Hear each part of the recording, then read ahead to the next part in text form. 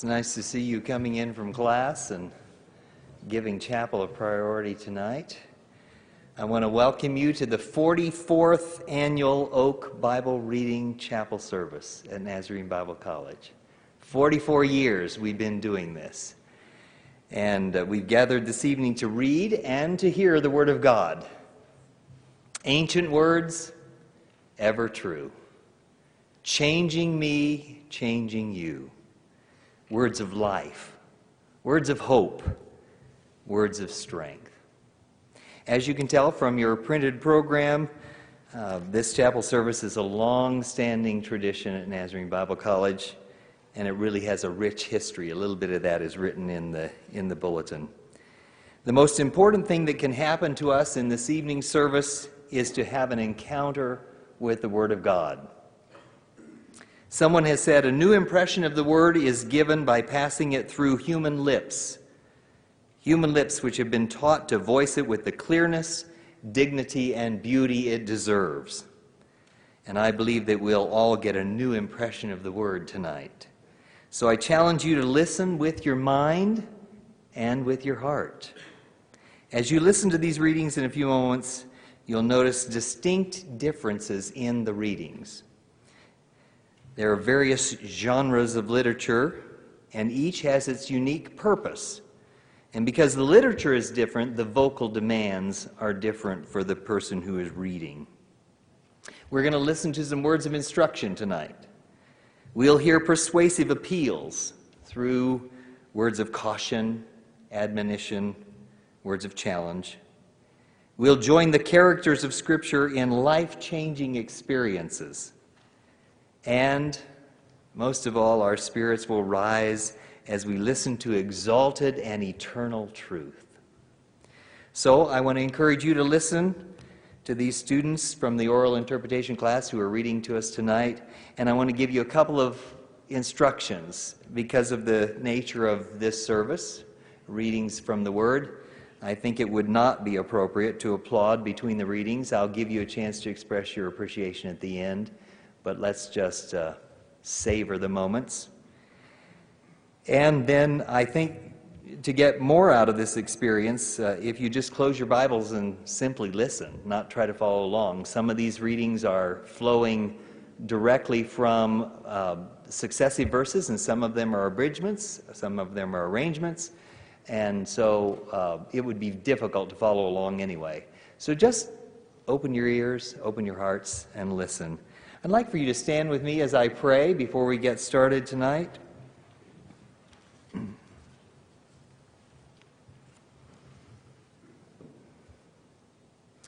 Lord, we have come to hear your word with gladness. You have spoken, and we rejoice. Words of love and life and freedom. Help us make their truth our choice tonight. Now, in holy celebration of your word, we worship you. May we hear with understanding. May our hearts accept with meekness all the grace your light makes known. In your name we pray and dedicate these moments. Amen.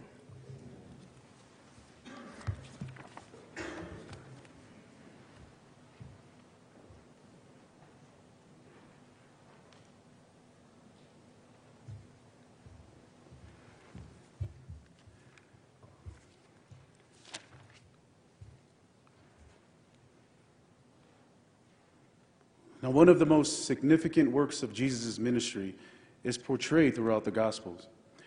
In the Gospel of Mark, chapter 5, verses 21 to 43, Jesus demonstrates his authority over death and disease through his mighty power of healing.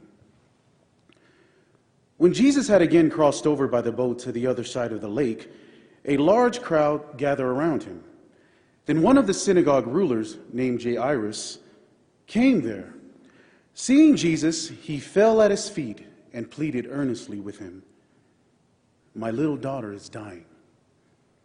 Please come and put your hands on her so that she will be healed and live. So Jesus went with him. A large crowd followed and pressed around him. And a woman was there who had been subject to bleeding for 12 years. She had suffered a great deal under the care of many doctors and had spent all she had. Yet instead of getting better, she grew worse. When she heard about Jesus, she came up behind him in the crowd and touched his cloak, because she thought, if I just touch his clothes, I will be healed.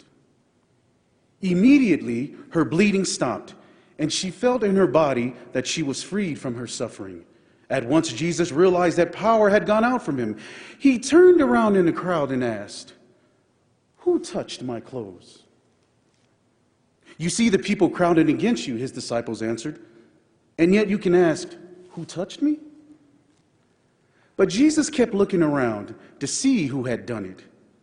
Then the woman, knowing what had happened to her, came and fell at his feet, and trembling with fear, told him the whole truth.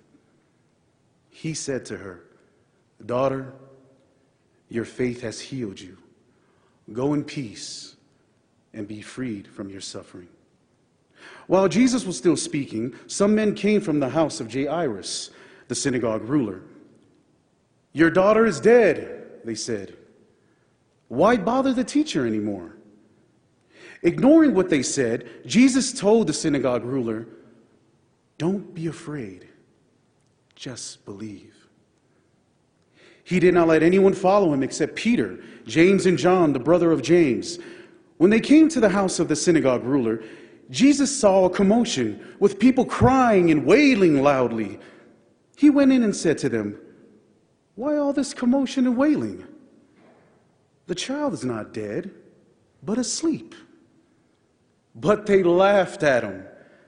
After he put them all out, he took the child's father and mother and the disciples who were with him and went in where the child was.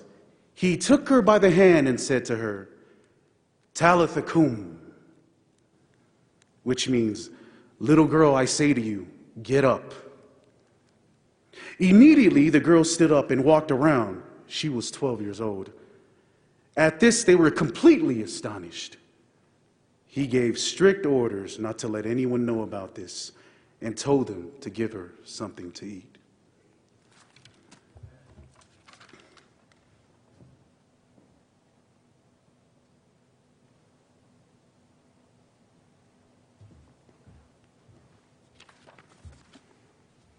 The temple is gone. Hope is pretty much lost, and the people of God have been exiled. Faith is a commodity that is found by few. The prophet Ezekiel is one of those few. The Ancient of Days has called him to do a job, speak of hope in a time of grief.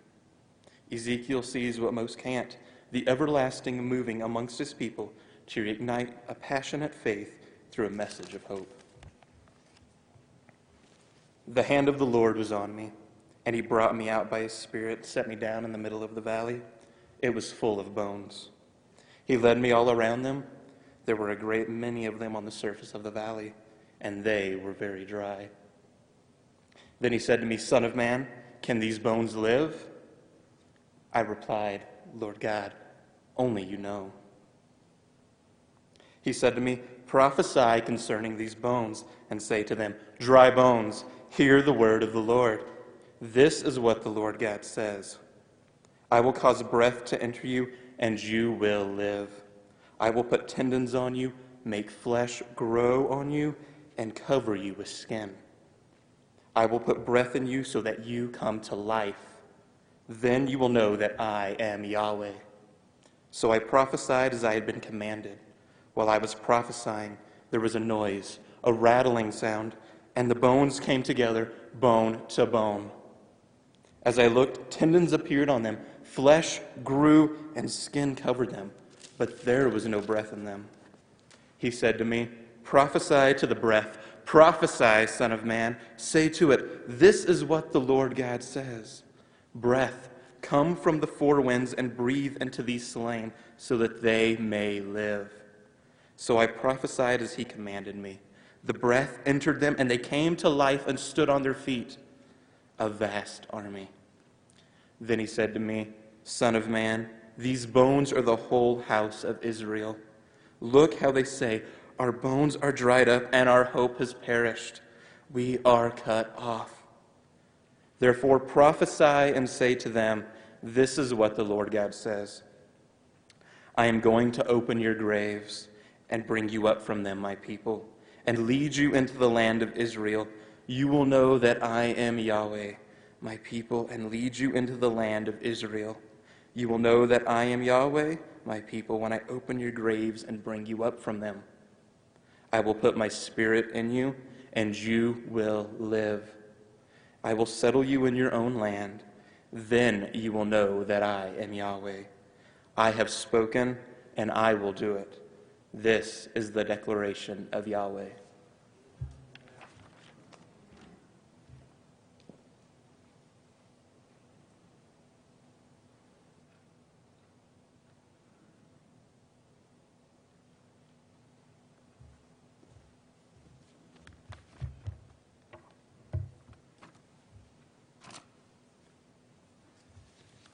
John 1 is considered to be the prologue of John. Webster's dictionary defines prologue as a preface or introduction to a literary work. What an introduction to the book of John. The incarnation of Christ, the Word becoming flesh and dwelling among us.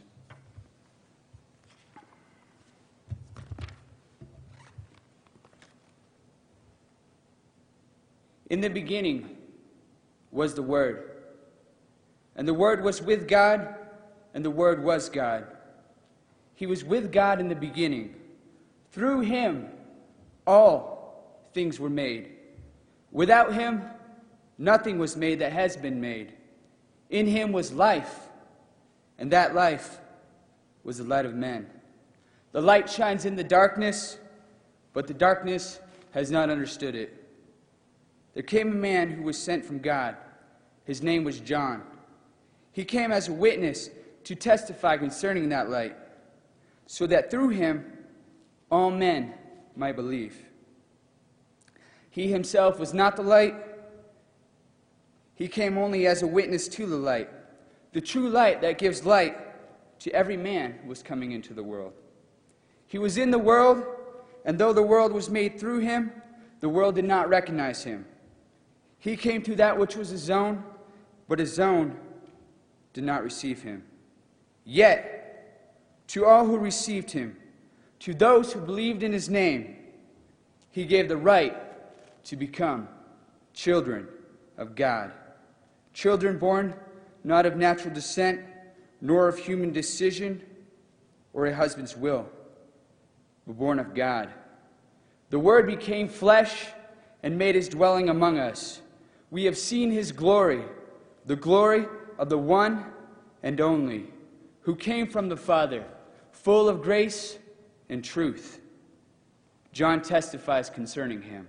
He cries out, saying, "This was he whom I said, he who comes after me has surpassed me, because he was before me." From the fullness of his grace, we have all received one blessing after another. For the law was given through Moses. Grace and truth came through Jesus Christ. No one has ever seen God, but God, the one and only, who is at the Father's side, has made him known.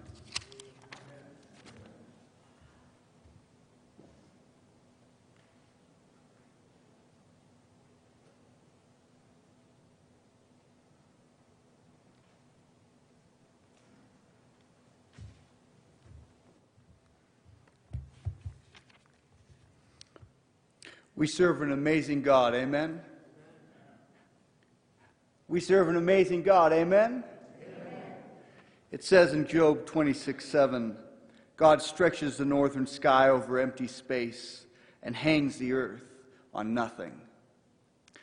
In Colossians, Paul seeks to explain this mystery of how the master of the universe, the creator of all things, came in the form of a man to die for our sins, that we might have life. To the saints and faithful brethren in Christ who are in Colossae, grace to you and peace from God our Father and the Lord Jesus Christ. We give thanks to God, praying always for you, since we heard of your faith in Christ Jesus and of your love for all the saints. In fact, we do not cease to pray for you and to ask that you may be filled with the knowledge of his will in all wisdom and spiritual understanding, that you may walk worthy of the Lord, fully pleasing him, being fruitful in every good work and increasing in the knowledge of God, strengthened with all might according to his glorious power, so that you may have all patience and long-suffering with joy, giving thanks to the Father who has qualified us to be partakers of the inheritance of the saints in his light. For he has delivered us from the power of darkness and transferred us into the kingdom of the Son of his love, in whom we have redemption through his blood, the forgiveness of sins. He is the image of the invisible God, the firstborn over all creation. For by him all things were created, that are in heaven and that are on earth, visible and invisible, whether thrones or dominions or principalities or powers. All things were created through him and for him.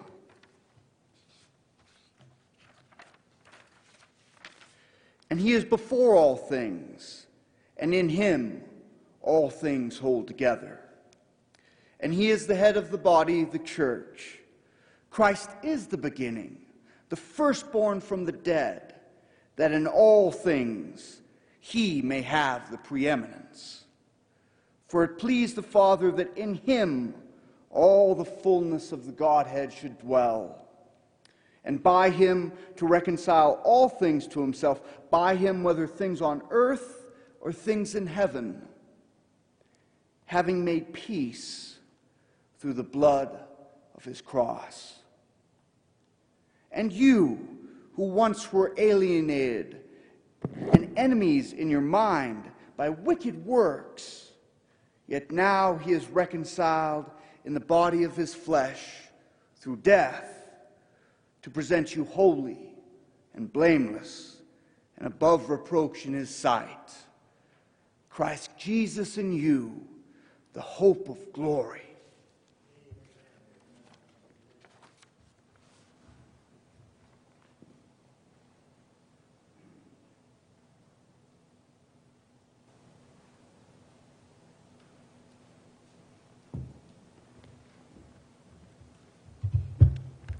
The title of my reading tonight is Trust, Love, and Action. It's excerpts from the Sermon on the Mount.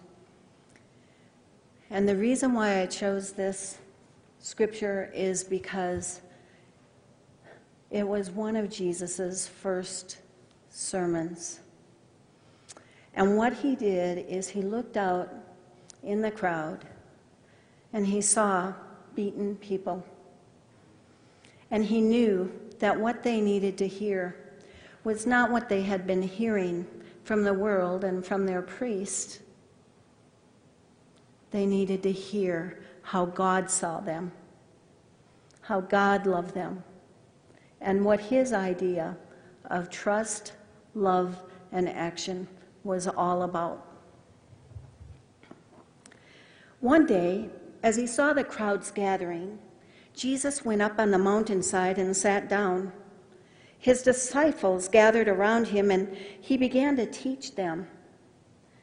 God blesses those who are poor and realize their need for him, for the kingdom of heaven is theirs.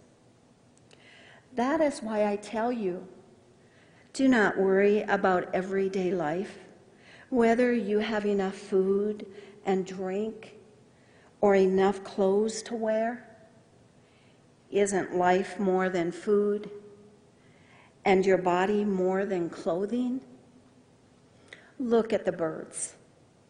They don't plant or harvest or store food in barns, for your heavenly Father feeds them.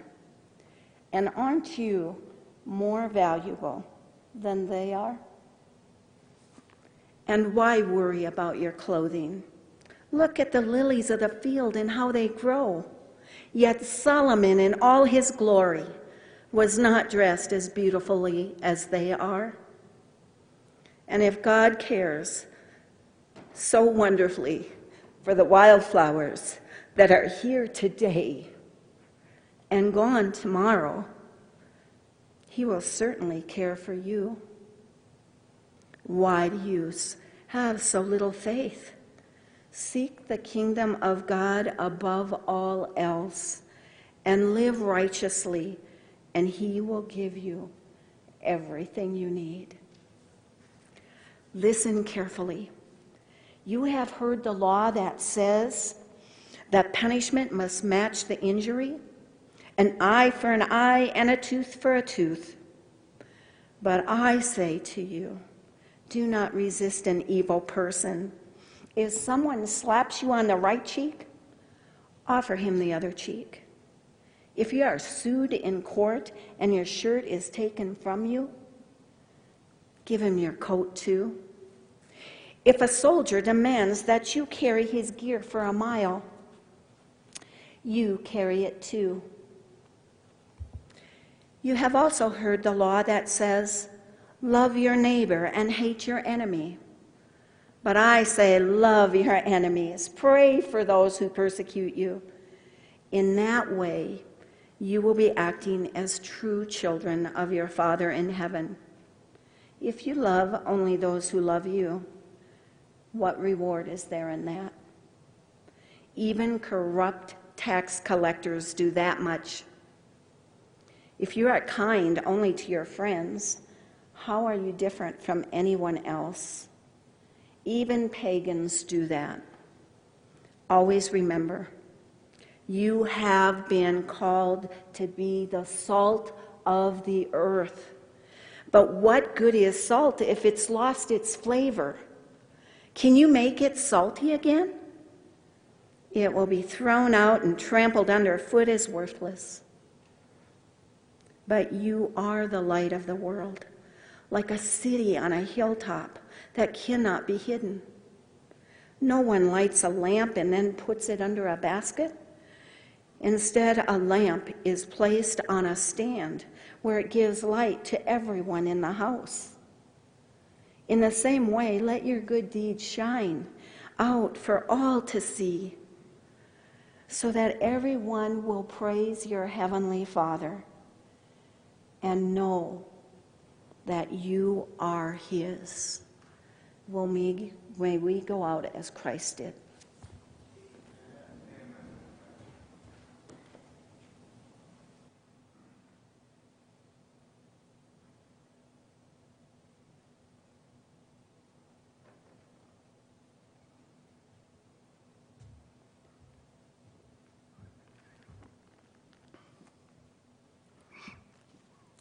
The Galatians were beginning to turn from faith to legalism. Jewish teachers were insistent that non-Jewish believers obey Mosaic law and tradition. Paul writes to them in an effort to defend the authority of the gospel. He reminds them that trying to earn God's favor only leads to slavery. As Christians, we are not bound by regulation. We are set free. It is for freedom that Christ has set us free. Stand firm then, and do not let yourselves be burdened again by a yoke of slavery. Mark my words, I, Paul, tell you that if you let yourselves be circumcised, Christ will be of no value to you at all. Again, I declare to every man who lets himself be circumcised that he is obligated to obey the whole law. You who are trying to be justified by law have been alienated from Christ. You have fallen away from grace. But by faith, we eagerly await, through the Spirit, the righteousness for which we hope. For in Christ Jesus, neither circumcision nor uncircumcision has any value. The only thing that counts is faith expressing itself through love. You were running a good race. Who cut in on you and kept you from obeying the truth? That kind of persuasion does not come from the one who calls you. A little yeast works through the whole batch of dough. I am confident in the Lord that you will take no other view. The one who is throwing you into confusion will pay the penalty, whoever he may be. Brothers, if I am still preaching circumcision, why am I being persecuted? In that case, the offense of the cross has been abolished. For those agitators, I wish they would go the whole way and emasculate themselves. You, my brothers, were called to be free, but do not use your freedom to indulge the sinful nature. Rather, serve one another in love. The entire law is summed up in a single command: love your neighbor as yourself. If you keep on biting and devouring each other, watch out, or you will be destroyed by each other.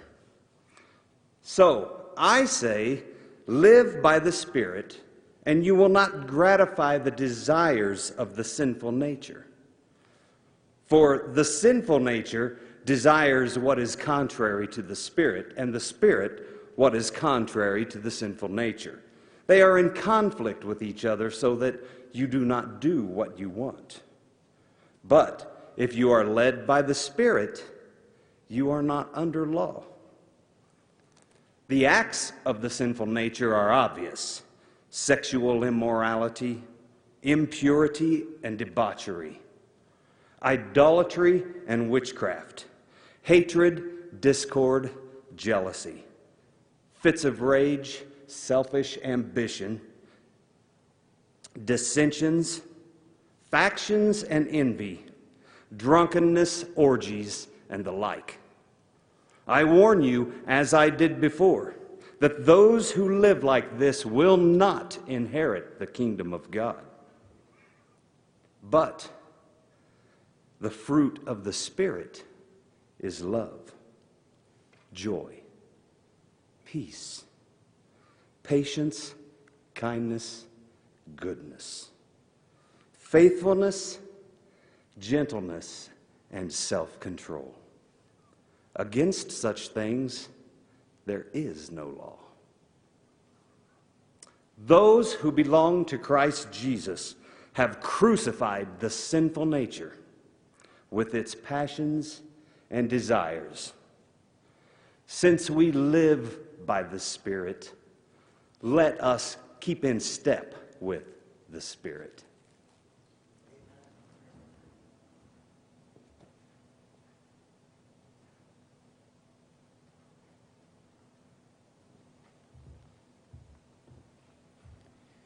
I'm reading a compilation of scripture from the Gospels in reference to Peter, passionate, impulsive Peter, his denials of Jesus, and Jesus in amazing grace affirming and reinstating Peter to ministry. On the first day of the Feast of Unleavened Bread, Jesus ate the Passover meal with his disciples in the upper room. After they had finished supper, Jesus said, "My children, I will be with you only a little longer. You will look for me, and just as I told the Jews, so I tell you now, where I am going, you cannot come." Simon Peter asked him, "Lord, where are you going?" Jesus replied, "Where I am going, you cannot come now, but you will follow later." Peter asked, "Lord, why can't I follow you now? I will lay down my life for you." Then Jesus answered, "Will you really lay down your life for me? I tell you the truth. Before the rooster crows, you will disown me 3 times. But Peter declared, even if I have to die with you, I will never disown you. And all the other disciples said the same. When they had sung a hymn, Jesus went out as usual to the Mount of Olives, and his disciples followed him. Now Judas, who betrayed him, knew the place, because Jesus had often met there with his disciples. So Judas came to the grove, guiding a detachment of soldiers and some officials from the chief priests and Pharisees. Then, seizing him, they led him away and took him into the house of the high priest. Peter followed at a distance. But when they had kindled a fire in the middle of the courtyard and had sat down together, Peter sat down with them. A servant girl saw him seated there in the firelight. She looked closely at him and said, "This man was with him." But he denied it. "Woman, I don't even know him," he said. A little later, someone else saw him and said, "You also are one of them." He denied it again, with an oath. "I don't know this man." About an hour later, another asserted, "Certainly this fellow was with him, for he is a Galilean." He began to call down curses on himself, and he swore to them, "I don't know this man you're talking about." Just as he was speaking, the rooster crowed. The Lord turned and looked straight at Peter. Then Peter remembered the word the Lord had spoken to him. And he went outside and wept bitterly. But Jesus believed in Peter. Earlier he had said, "Blessed are you, Simon, son of Jonah. I tell you that you are Peter, and on this rock I will build my church, and the gates of hell will not overcome it." And now, some days later, on the shore of the Sea of Tiberias, Jesus appeared to Peter and some other disciples. When they had finished eating, Jesus said to Simon Peter, "Simon, son of John, do you truly love me more than these?" "Yes, Lord," he said. "You know that I love you." Jesus said, "Feed my lambs." Again Jesus said, "Simon, son of John, do you truly love me?" He answered, "Yes, Lord, you know that I love you." Jesus said, "Take care of my sheep." The third time he said to him, "Simon, son of John, do you love me?" Peter was hurt because Jesus asked him the third time, "Do you love me?" He said, "Lord, you know all things. You know that I love you." Jesus said, "Feed my sheep."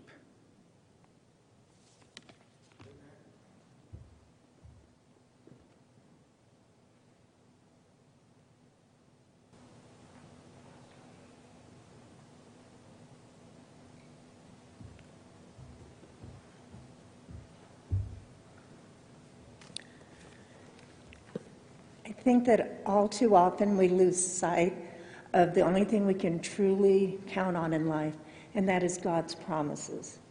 That is why I have chosen to read to you, to share with you, the glorious vision that was given to John from God. "I saw a new heaven and a new earth, for the first heaven and the first earth had passed away, and there was no longer any sea. I saw the holy city, the new Jerusalem, coming down out of heaven from God, prepared as a bride, beautifully dressed for her husband. And I heard a loud voice from the throne saying, 'Now the dwelling of God is with men, and he will live with them. They will be his people, and God himself will be with them and be their God. He will wipe every tear from their eyes. There will be no more death or mourning or crying or pain, for the old order of things has passed away. He who was seated on the throne said, I am making everything new.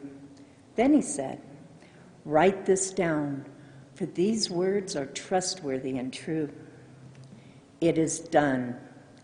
I am the Alpha and the Omega, the beginning and the end. To him who is thirsty, I will give to drink without cost from the spring of the water of life. He who overcomes will inherit all this, and I will be his God, and he will be my son. But the cowardly, the unbelieving, the vile, the murderers, the sexually immoral, those who practice magic arts, the idolaters, and all liars, their place will be in the fiery lake of burning sulfur. This is the second death. One of the 7 angels said to me, come, I will show you the bride, the wife of the Lamb. And he carried me away in the Spirit to a mountain great and high, and showed me the holy city, Jerusalem, coming down out of heaven from God. It shone with the glory of God, and its brilliance was like that of a very precious jewel, like a jasper, clear as crystal. It had a great high wall with 12 gates, and with 12 angels at the gates. On the gates were written the names of the 12 tribes of Israel. The 12 gates were made of 12 pearls, each gate of a single pearl. The great street of the city was of pure gold, like transparent glass. The foundation of the city walls were decorated with every kind of precious stone. I did not see a temple in the city, because the Lord God Almighty and the Lamb are its temple. Nothing impure will ever enter it, nor will anyone who does what is shameful or deceitful, but only those whose names are written in the Lamb's book of life. Then the angel showed me the river of the water of life, as clear as crystal, flowing from the throne of God and of the Lamb. No longer will there be any curse. The throne of God and of the Lamb will be in the city, and his servants will serve him. They will see his face, and his name will be on their foreheads. There will be no more night. They will not need the light of a lamp or the light of the sun, for the Lord God will give them light, and they will reign forever and ever.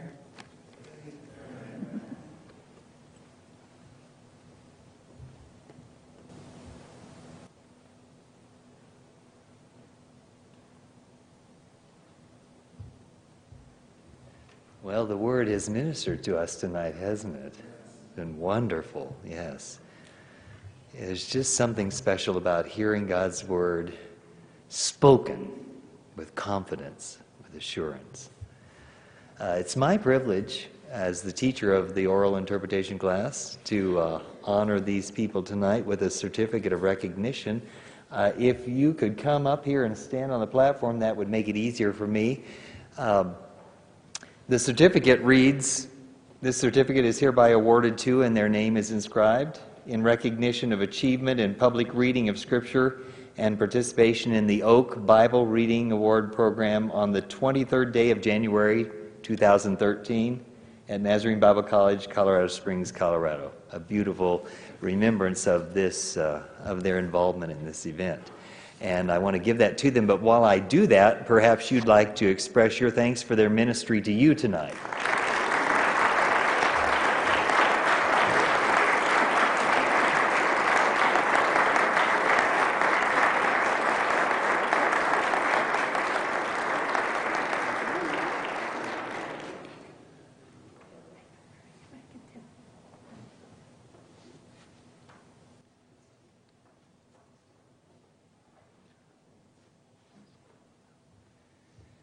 I've asked our president to come and pray the closing prayer and benediction. Would you stand with us, please?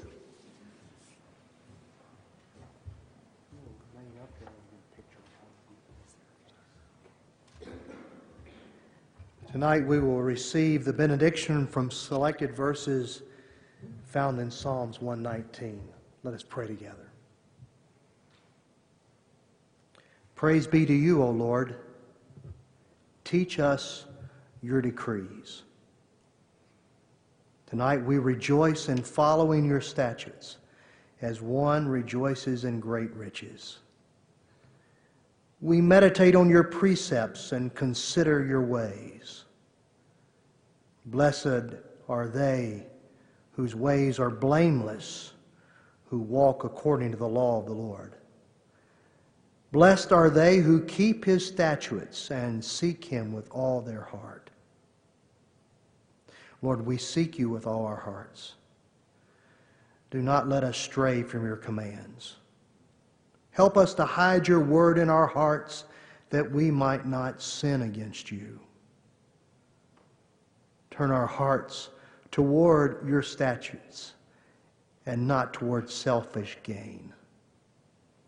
Turn our eyes away from worthless things. Preserve our lives according to your word. You are my portion, O Lord. I have promised to obey your words. I have sought your face with all my heart. Be gracious to me according to your promise. For your faithfulness continues through all generations. You establish the earth, and it endures. Your word, O Lord, is a lamp to our feet and a light for our paths. So help us to set our hearts on keeping your decrees to the very end. For you are our refuge and shield. We have put our hope in your word. So we will praise you with an upright heart as we learn your righteous ways. We delight in your decrees. We will not neglect your word. In his name we pray. Amen. Amen. God bless you. All right. Thank you. Beautiful. You can kind of get together. I'd like it.